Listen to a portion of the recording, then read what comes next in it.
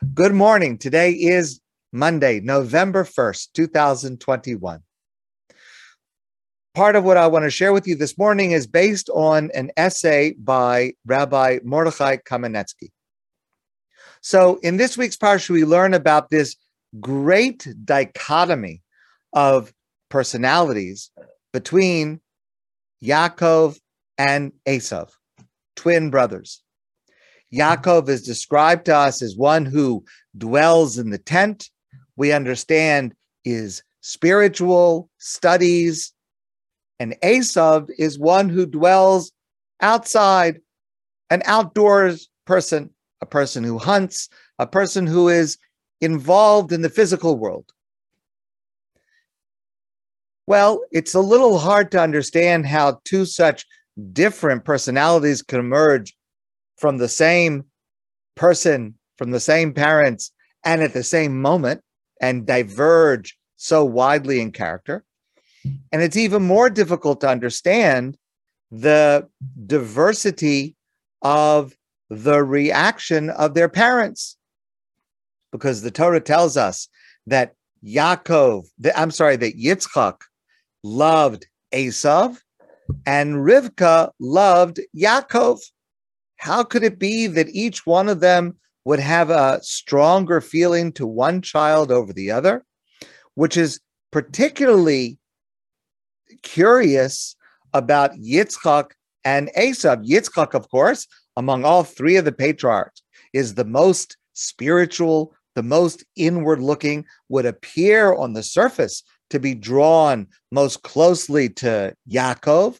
How is it that Yitzchak in particular is drawn to this person who seems to be so much the opposite of his own personality of Esav, someone who's hunting, who's in the outdoors, and seems to be against everything that we know and see about Yitzchak himself?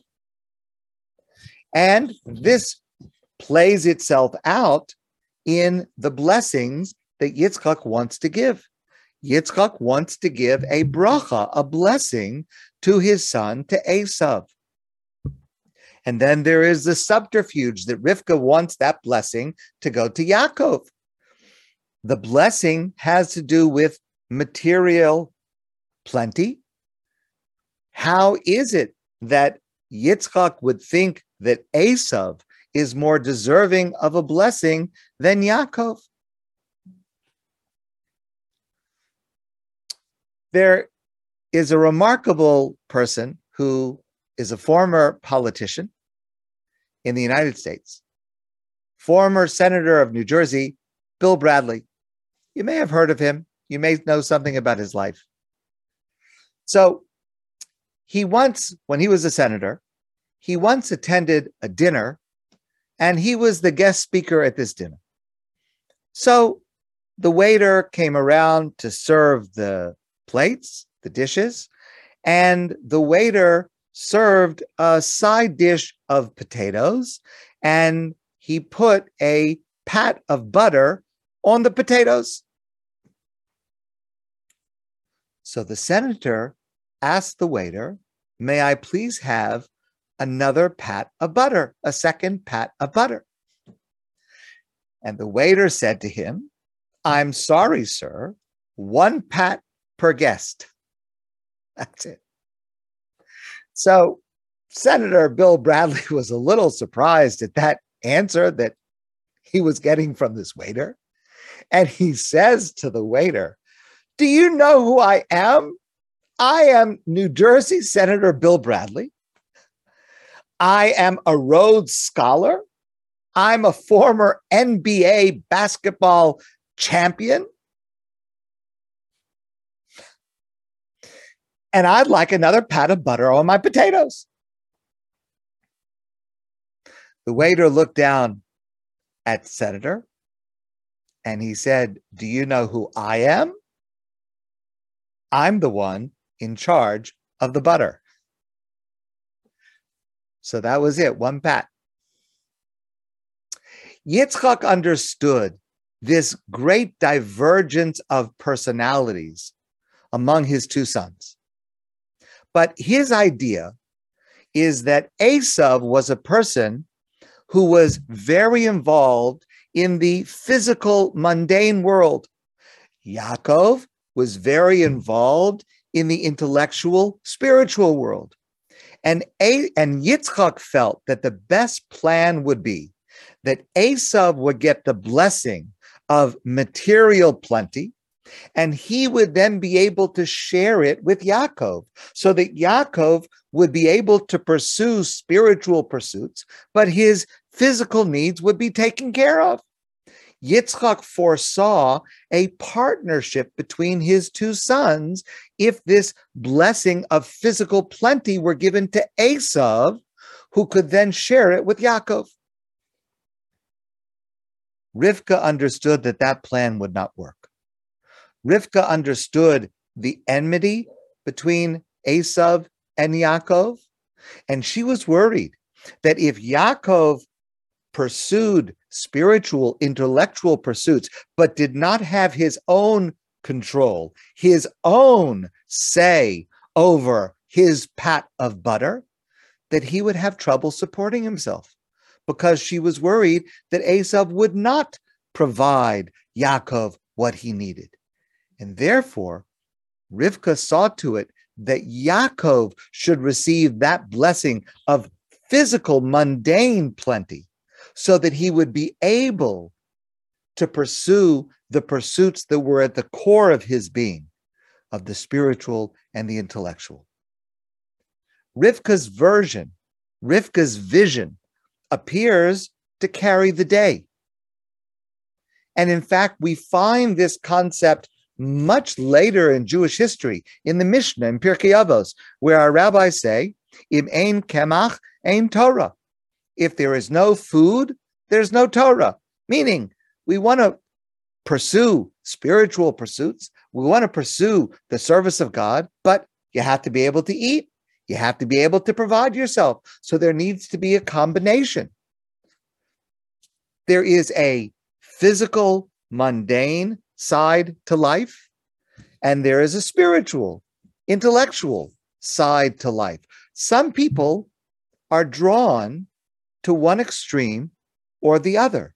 But what we learn from our parsha, from our rabbis, from many other sources, is that we are to seek a balance. Both are necessary. Both must be combined to lead to a balanced life. There's an amazing story that I heard from Rabbi Pinchas Peli about Rabbi Abraham Joshua Heschel. So this occurred at JTA, the Jewish Theological Seminary, many, many years ago. It's a seminary that trains rabbis to become conservative rabbis. And there was a candidate who had finished his studies, and he came before the committee that would test him to decide if he was prepared to become a rabbi. And there were several rabbis there, and they started firing questions at him.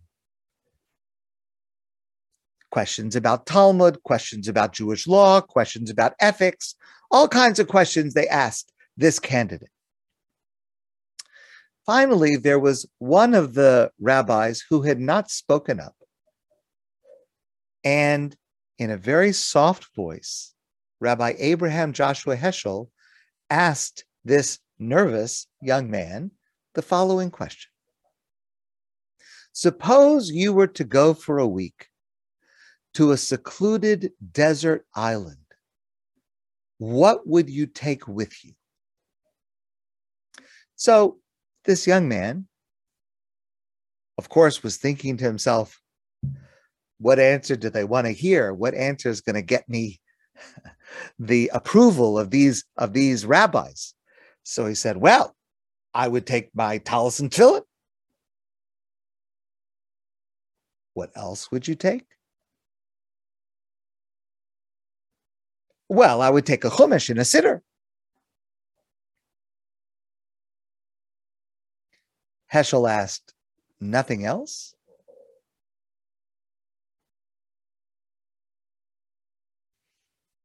And the young man was trying to think to himself, what answer is he looking for? What am I supposed to say here? And at that point, Heschel looked at this young man and he said, all the things you mentioned are very important. But above all, I think you should not forget to take a few sandwiches and a sweater. This is what Rivka understood and what Rivka teaches us. We should spend as much time as we possibly can studying Torah, engaged in prayer, serving God. But when we go out, we should make sure we have a sandwich and a sweater. My friends, I want to wish you a great day. And I look forward to seeing all of you soon in person.